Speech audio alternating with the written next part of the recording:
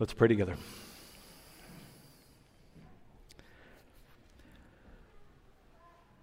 Father in heaven, Romans chapter 3 tells us like it is. The bad news is really, really bad. And the good news is more wonderful than we could possibly dare dream. And so I pray, Father, that two things would happen for two different groups of people this morning. I pray first, Lord, for those who come into this place separated from you and under your wrath and outside of the covenant community of God's people, as well as those, Father, who come to us united to Jesus by grace through faith. I pray that each group would feel afresh and experience the overwhelming guilt and weight of condemnation that our sin justly deserves because of our rebellion against a holy God. I pray that the bad news would sink in. And then I pray too, Father, at the exact same time, that the good news, that the gospel of Jesus Christ, whether for the very first time in a heart this morning or in a fresh way with someone who has been walking with you for many, many years, Lord, I pray that you would amaze us with your grace. Lord, we thank you for the gospel, the stunning truth that you absorbed the penalty that we deserve because of our sin. Lord, there's nowhere to hide. We are guilty before you, and yet, because of your grace, Lord, there is an opportunity in front of each one of us this morning to freshly repent, to freshly believe the gospel, and to live in the strength that you supply to the glory that you deserve. So I pray that you would come now and make those things happen for those groups of people. Each one of us are in one place or the other. Come now and manifest the power of your Holy Spirit through the preaching of your word, and we'll thank you for it. Through Jesus, we pray it. Amen. Well, this time it is my privilege to invite you to open a Bible to the Gospel according to Luke, chapter 12, beginning in verse 57. Gospel of Luke, chapter 12, verse 57, and if you'd like to use one of those red Bibles that are in your seat in front of you, there should be plenty of red Bibles to go around. This morning's text is found on page 872. Page 872 in the red Bibles, although we'll be both on 871 and 872 this morning. Luke's Gospel, chapter 12, beginning in verse 57. I'd like to be about as forthright as I can be and just simply lay out my intentions and designs with this message, what I hope the Lord might accomplish among us over the next few moments together. Even in a congregation our size, modest as our gathering is here this morning, it is undoubtedly the case that there are those among us who have come into this sanctuary who are not yet in a saving relationship with God through Jesus Christ. Now, truth be told, you all look fantastic sitting here in this sanctuary right now, right? On the outside, it's not evident who knows the Lord and who doesn't. But let's not kid ourselves. Just because I'm standing in a garage doesn't make me a car, right? And just because I'm sitting in a sanctuary, that doesn't make me a Christian. So my first desire with this message today is that I have been praying up a storm this week and this morning in particular, that God himself will cause some of us to be born again through this sermon passage this morning. And he'll use Luke chapter 12 to do it. So I am jealous that God uses his word by the power of his Holy Spirit to awaken slumbering people among us this morning and stab us broad awake to the glory of Jesus in his word. That's my first desire. My second desire is similar, but it's for believers. As I look around this sanctuary, I know so many of you. Many of you have a sincere profession and possession of faith in Jesus. You know that you do. I know that you do. However, what I do not know is how many of you are wrestling with a deep sense of conviction over indwelling sin in your life that you have yet to repent of. You love Christ and you belong to him, but your interests are divided. And truth be told, if your life were to be exposed before us right now, you would be deeply ashamed over what we'd find. And if that describes you, then you need to know that I have been praying. I've been praying for you. I've been praying that you would come to a deep place of heart-searching repentance over your sin, grief over your sin, sorrow over your sin, and a sincere desire to renounce your sin and continue to walk after Jesus. That's my second desire this morning. Now, in view of Jesus' teaching in Luke 12:57-59, in preparation for this message, I have been educating myself on the relative merits of going to trial on the one hand, and then the possibility of settling your case out of court on the other. One resource I consulted put it this way. It said, settling out of court is far less expensive than a trial, unless you know for a fact that you have an ironclad case. And of course, that's the operative phrase. I think that's instructive. Settling out of court is a far less expensive thing than a trial, unless you know that you have an ironclad case. So the question must be asked, how ironclad is your case? Or maybe we could flip it around more appropriately and ask the question, how ironclad is God's case against you? Well, look with me at Luke chapter 12, verses 57-59. Luke 12:57-59, Jesus asks, "And why do you not judge for yourselves what is right? As you go with your accuser before the magistrate, make an effort to settle with him on the way, lest he drag you to the judge hands you over to the officer puts you in prison. I tell you, you will never get out until you have paid the very last penny." In other words, when you're guilty, settling out of court is a wise decision, especially when your accuser is the Almighty God Himself. When you are guilty, settling out of court is a very wise decision, especially when your accuser is the Almighty. Now, taken by themselves, Luke chapter 12, verses 57-59, I think are admittedly difficult to make heads or tails of. Zachary Kruger and I were spinning our wheels this week, working on study questions together. I didn't know where to take these three verses. Taken out of context, these three verses have a number of interpretive possibilities. But when we treat these three verses not as an isolated unit, but rather as the crescendo that all that Jesus has been teaching up until this point, that's when we begin to see this passage begin to pulse with meaning. Let's not forget, Luke chapter 12 is one sustained block of teaching. Those listening to him would have heard him say everything that we've heard Jesus say in this sanctuary from March 3rd until today, April 29th. Luke chapter 12 is one sustained block of teaching that begins in verse 1, where Luke writes, "In the meantime, when so many thousands of people had gathered together that they were trampling one another, he began to say to his disciples first." And that Jesus launches into this teaching that begins in verse 1 and heads all the way clear to the end of the chapter, verse 59, our text this morning. So when we consider verses 57-59, in light of the 56 verses that come before, it appears to me that Luke chapter 12 boils down to two critical points of application. If you're wondering how to put together the last seven sermons in the life of this church, I think this is maybe a way to do that. All 59 verses of Luke chapter 12 boil down to two critical points of application. And these 2 points of application, as I prayed for us before we got going, they are for all of us.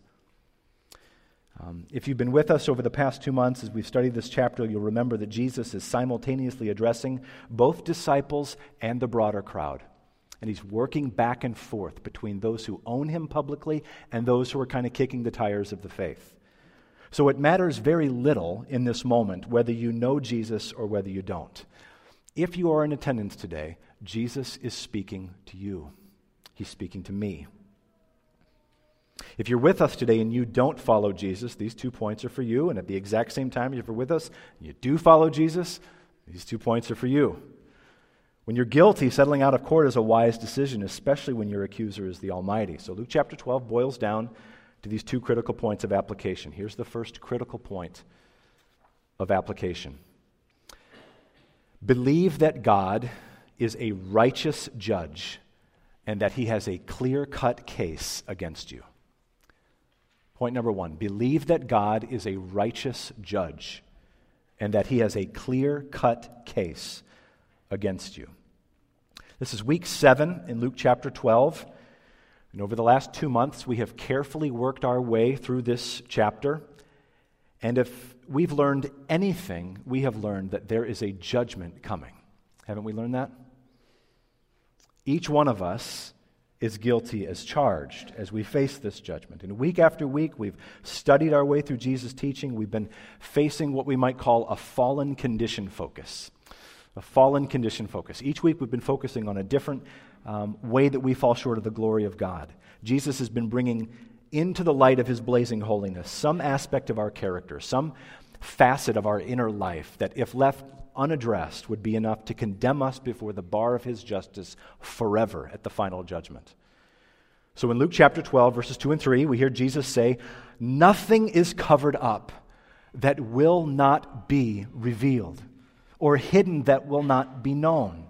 Therefore, whatever you have said in the dark shall be heard in the light, and what you have whispered in private rooms shall be proclaimed on the housetops." Can you even imagine that? I hope that you can imagine that. Because Jesus is not proposing a future possibility. Rather, Jesus is graciously disclosing a future actuality. This is coming. Think about it. Everything that you've ever said, anything that you've so much as whispered, whether careless or calculated, one day every last syllable of your personal private communication will be made communal public information. Think back over the last 48 hours. Don't even think about your whole life right now. Just think about this weekend. How much of that would you want to go public? Anything wish you could say differently? Me too. You're guilty, and I'm guilty. Sins of speech, they're a big deal to Jesus because words are the temperature gauge of our hearts. You can finish this verse for me. Luke 6:45 says, "Out of the abundance of the heart, the mouth speaks." Well, God is a righteous judge, and he has a clear-cut case against you. In Luke 12, verses 4 to 12, Jesus turns his teaching to our common experience of social anxiety, what the Bible simply calls the fear of man. Remember, it was Ed Welch who says that the fear of man is such a part of our human fabric that we should check for a pulse if someone denies it. I love that. I mean, our culture likes to think of fear and worry and anxiety in the suffering category of life. That's the way that the world defines or classifies anxiety. That those of us who struggle with anxiety are more or less casualties or victims, but that's not how the Bible sees it. When Jesus teaches on the fear of man, he's not thinking suffering. Jesus is thinking sinning. When Jesus addresses the fear of man, he doesn't see a victim, he sees a perpetrator. And to demonstrate that, look at chapter 12, verses 4 to 5. Jesus says, "I tell you, my friends, do not fear those who kill the body, and after that have nothing more that they can do. But I will warn you whom to fear. Fear him who, after he has killed, has authority to cast into hell. Yes, I tell you, fear him." So Jesus is saying, you think you're afraid? I will give you something to be afraid about. Jesus takes on the topic of fear of man. And what we learn is that anxiety is actually a worship disorder. And that's why Ed Welch's book that I just quoted is titled the way that it is. The title of the book is "When People Are Big and God is Small." That's what anxiety is all about. Social anxiety, anyway. It's a brilliant title, "When People Are Big and God is Small." If you haven't read it, I strongly recommend it to you. It's a brilliant title because it tells us the truth about our fear of man. Fear of man exists in our hearts because the fear of the Lord doesn't. And if you're here today and you struggle with the fear of man, you've got to know that God is a righteous judge. And he has a clear-cut case against you. You're worshiping the wrong person. In Luke chapter 12, verses 13 to 34, Jesus tackles greed, avarice, and the overwhelming desire for more. Luke chapter 12, verse 15 contains his warning to us in summary when he teaches, "Take care and be on your guard against all covetousness, for one's life does not consist in the abundance of his possessions." Perhaps you recall back in March when we studied this text that we concluded that Jesus isn't nearly as concerned with what you have as with what you want. This is an equal opportunity sin. It doesn't matter if you have a rather lucrative income, or if you have a fixed income, or if you have no income. This is not about your income. This is about your inner life. It's what you desire. It's about your heart. Covetousness is, at the end of the day, just like anxiety, it's a worship disorder. It is idolatry. Colossians 3:5 speaks of the covetousness which is idolatry. No wonder it's so offensive to God. And Jesus graciously warns us of it. It's a unique temptation, I think, for us living here in the West Tonka area. It takes very little for us to find ourselves longing for more material blessing than we have, and we already have so much. So much. Just think about the video that we saw a few moments ago. It's a powerful and pervasive sin. Greed is a problem.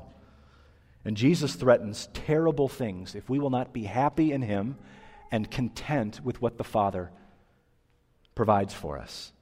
And if you know that the desire for more is a besetting sin for you, then you also need to remember that God is a righteous judge, and He has a clear-cut case against you. Chapter 12, verses 35 to 48, and then again in verses 54 to 56, Jesus focuses on the biblical teaching concerning His first and second advent. The word advent simply means coming. So here in these verses, Jesus is teaching believers as well as unbelievers about His first and second coming. Jesus' central concern here, I think, is represented in chapter 12, verse 40. Take a look at chapter 12, verse 40, where He warns His listeners that you must also be ready, for the Son of Man is coming at an hour that you do not expect. I don't know if this comes as a surprise to you, but the doctrine of the second coming of Jesus Christ is no peripheral doctrine in the New Testament. Not by a long shot. And woe to any Christian or to any Christian movement that would seek to relegate the second coming of Jesus to second-class status of Christian doctrine. The Bible doesn't have it, won't have it. Do you know that the second coming of Christ is alluded to some 300 times in the pages of the New Testament? That's 1 out of every 25 verses. 23 of 27 New Testament books all reference this critical aspect of our theology. Furthermore, in the Bible, the second coming of Christ is consistently dealt with by the New Testament writers as an eminently practical doctrine. In other words, this is news that you can use. The New Testament writers are amazingly application-oriented when they talk about the return of Jesus. This matters. It has a vital bearing on our daily lives. That's why I'm so glad that our EFCA Statement of Faith says it so beautifully when it confesses the coming of Christ demands constant expectancy, and as our blessed hope motivates the believer to godly living, sacrificial service, and energetic mission. Now that is a fantastic statement in our Statement of Faith. The coming of Christ is our blessed hope, and it motivates the believer to godly living, sacrificial service, energetic mission. And Jesus just wants to know, how much do you think about that? I mean, really, when was the last time you thought about, much less longed for the return of Jesus to this earth? Guess what? If it's been a while, you may not be saved. And you say, no, wait a minute, that's going too far. We're saved by grace through faith in Jesus. I concur. But I would also say that I haven't gone too far. I don't think I've gone far enough. You know what Hebrews 9:28 says about who Christ is going to save? Hebrews 9:28 says that Christ will appear a second time to save those who are eagerly waiting for him. Who's he going to save? Those who are eagerly waiting for him. And if he were to return today, based on Hebrews 9:28, would he save you? Would he? Are you eagerly waiting for him? Or do you struggle even to care? Please understand this. God is a righteous judge, and he has a clear-cut case against you if this is you. Finally, Luke chapter 12, verses 49 to 53. Luke 12, 49 to 53, Jesus warns of the division that he brings into this world. And not just into this world, but even into our families. In fact, especially into our families. Luke 12, 51 to 53 contains one of Jesus' most sober warnings to his disciples when he says, "Do you think that I have come to give peace on earth? No, I tell you, but rather division. From now on, there will be in one house 5 divided, 3 against 2, 2 against 3. They will be divided, father against son, son against father, mother against daughter, daughter against mother, mother-in-law against her daughter-in-law, and daughter-in-law against her mother-in-law." And here's the point. If you treasure Christ, and yet Christ is not a common treasure among every last person in your household, there had better be division. That's the point he's making here. I know it sounds like an odd point to make, but the idea of the truth of the gospel and our God-given mission to be and make disciples of Jesus is of such supreme importance that we can't just kill it in our families for the sake of peace. That's not what Jesus is talking about here. Jesus says to his disciples in John 15, 18, and 19, "If the world hates you, know that it hated me before it hated you. And if you were of the world would love you as its own." So here's the question that ought to stick in your soul as you think about unconverted family members that you may live among, whether in your immediate family or your extended family when you get together for holidays and so on. Here's the question.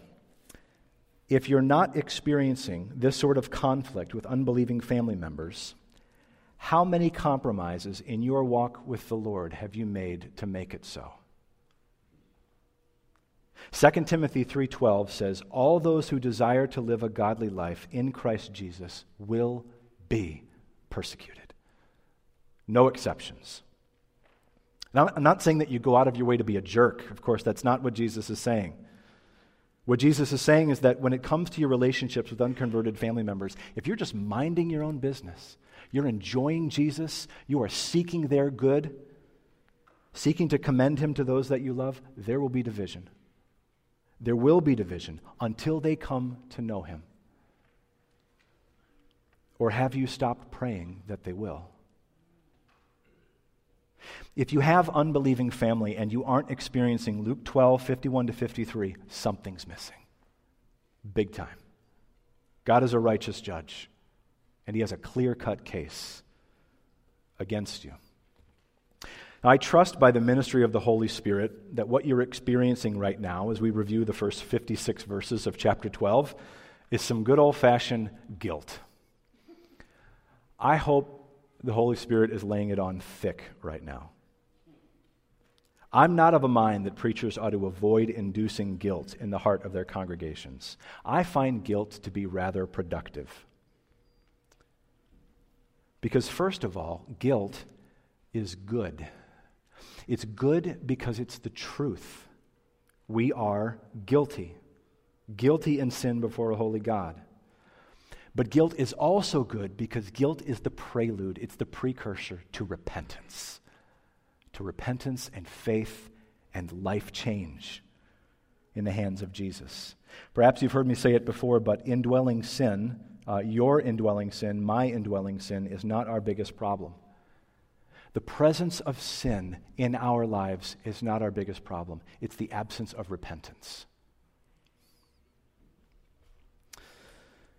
As we close today, now that we've set our text firmly in its context, we can look not only at verses 1 to 56, but now verses 57 to 59 as the solution. Because when you're guilty, settling out of court's a wise decision, especially when your accuser is the Almighty. Chapter 12 boils down to two critical points of application. We've already seen the first point. Believe that God is a righteous judge. He has a clear-cut case against you. Secondly, beseech the Lord Jesus Christ for the amnesty that He and He alone offers you. Beseech the Lord Jesus Christ for the amnesty that He and He alone offers you. And no, I don't normally speak in King James English. This just worked with the alliteration.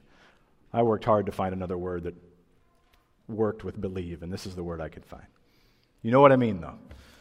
Look with me once more at Luke chapter 12, verses 57 to 59. I think this will help us understand the context now. And why do you not judge for yourselves what is right? As you go with your accuser before the magistrate, make an effort to settle with him on the way, lest he drag you to the judge, and the judge hand you over to the officer, and the officer puts you in prison. I tell you, you will never get out until you have paid the very last penny. Now, here's what dawned on me, I think Friday morning working on this passage, or maybe Thursday.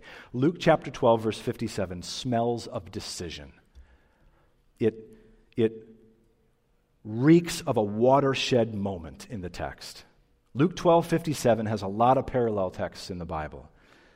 What Jesus says has precursors in Holy Scripture. In Joshua 24:15, Joshua says, "Choose this day whom you will serve." In 1 Kings 18:21, Elijah says, "How long will you go on limping between two different opinions?" I love it. If the Lord is God, follow Him. The Lord Himself in Isaiah 1:18 pleads, "Come now, let us reason together," says the Lord. "Though your sins are like scarlet, they shall be white as snow. Though they are red like crimson, they shall be white as wool." Now bear in mind, Jesus has been teaching about the coming judgment more or less for 56 straight verses to this point. The entire chapter has the specter of impending doom hanging over it.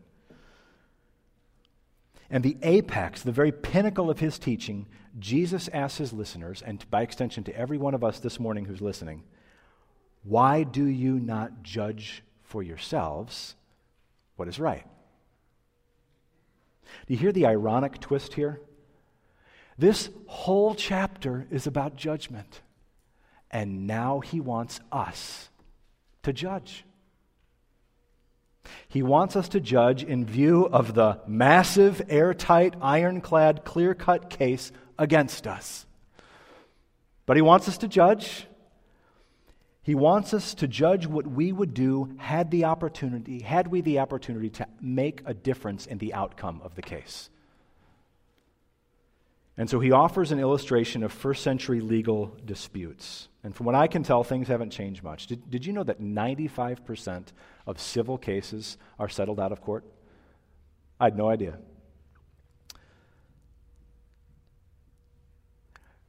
I didn't realize it was that high. And as I was on the website of the Minnesota Judicial Branch preparing this sermon, I read a place where they write this. This is your government at your service. Going to court is not always the best way to settle a legal dispute because it can be costly, time-consuming, and it can be stressful. Not to mention, in our case, deadly. It's not just costly and time-consuming and very stressful. You'd lose. I trust you see through Jesus' thinly veiled illustration here. God is the accuser. Luke 12:57 to 59. And why do you not judge for yourselves what is right? As you go with your accuser before the magistrate, make an effort to settle with him on the way, lest he drag you to the judge, and the judge hands you over to the officer, and the officer puts you in prison. I tell you, you will never get out. You will never get out until you have paid the very last penny. The very last penny, by the way, as you may see in your footnotes, if you have the ESV, the very last penny is a Greek coin known as a lepton. And it's the equivalent of 1/128th of a day laborer's pay. In other words, you're not getting out anytime soon. And it's hyperbole, you realize. You're not getting out. Jesus isn't suggesting that one could actually sufficiently discharge the debt of their own sin by themselves to a holy God during a finite period of time. We get our doctrine of hell in the pages of the Bible mainly from Jesus. Jesus is the one who describes hell as conscious, eternal torment for the wicked. Hell is real. It's real, and we avoid it or we minimize it at great cost to ourselves. Please don't attempt to wrest some sort of doctrine of purgatory from verse 59, as the Roman Catholic Church is wont to do. Don't try to air condition this verse. Looking for purgatory in verse 59 is not good news. But you know what is good news? Verse 58. In verse 58, Jesus says something that is filled with hope for every guilty sinner in the sanctuary, present company included. In verse 58, Jesus says, "As you go with your accuser before the magistrate, make an effort to settle with him on the way." Wait, hold up. Let me read that again. As you go with your accuser before the magistrate, make an effort to settle with him on the way. And we've heard some really bad news today, haven't we?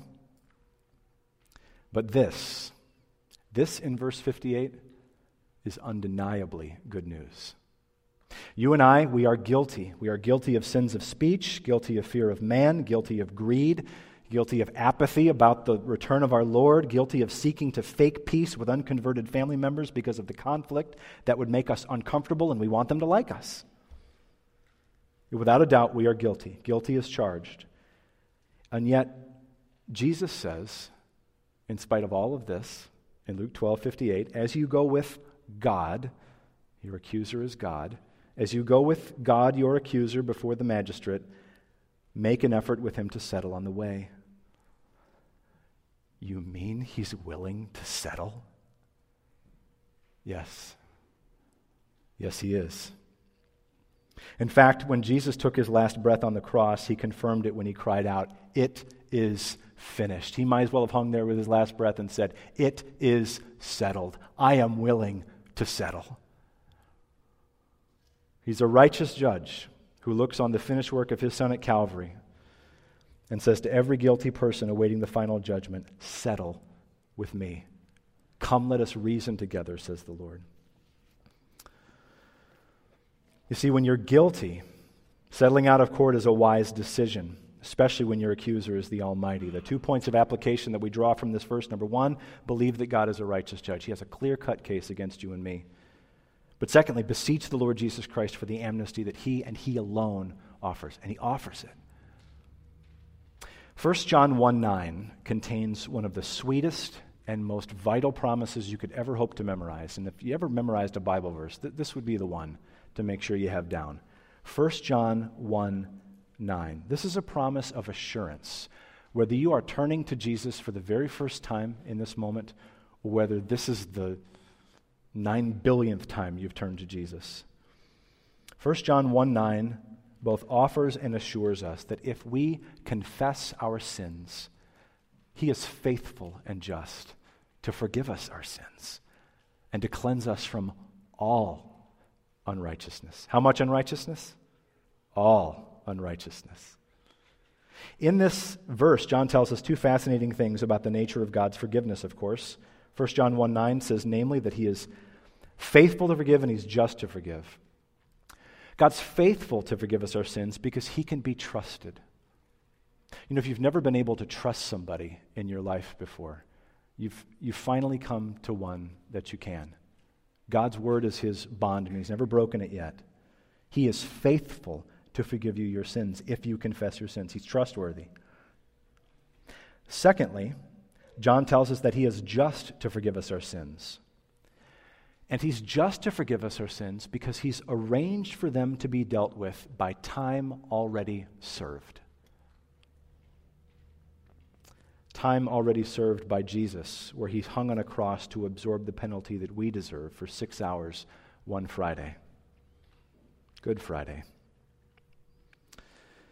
Paul says in Romans 3:26 that the cross made it possible for God to be just and the justifier of the one who has faith in Jesus. So do you have faith in Jesus today? If you do, thank God for it. Furthermore, if you have faith in Jesus today, this text wants you to know, since the Almighty has settled your case out of court, what do you owe him? Are you living a life worthy of the gospel, worthy of the calling to which you have been called? What can your faith do, in other words? Might that faith be put into service in the days ahead through a life that is marked by greater integrity, who you are when no one's looking? That's Luke 12, 1-3. Courage and love toward others, that's verse 4 and following. Contentment with regard to your desires for more, an increasing passion for his soon return, a desire to make Jesus the issue in your family, especially among your unconverted family members. Do you have faith in Jesus today? If you do, what are you going to do with it? Secondly, do you want to have faith in Jesus today? Then listen to me. Ponder the message of this passage. You say, where does faith come from? Well, the Bible is very clear on that. Faith comes from hearing, and hearing through the word of Christ, hearing the gospel.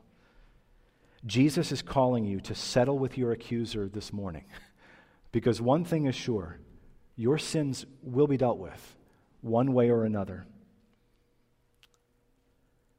You can bear that punishment forever for your rebellion until you have paid the very last penny, which, by the way, will take an eternity. Or you can turn to Jesus in repentance and faith. You can turn to him today and receive the absolution that he extends to you right now in this moment. And you're with us, and if this is the desire of your heart, just come and talk to me. Roger Totman will be down in front on behalf of our elders right after the benediction. Come and talk to Roger. It would be our supreme joy to assist you in taking your first steps in the faith. We're here for you. Right now, let's pray. Father in heaven, we thank you that the ground is indeed level at the cross of Jesus Christ.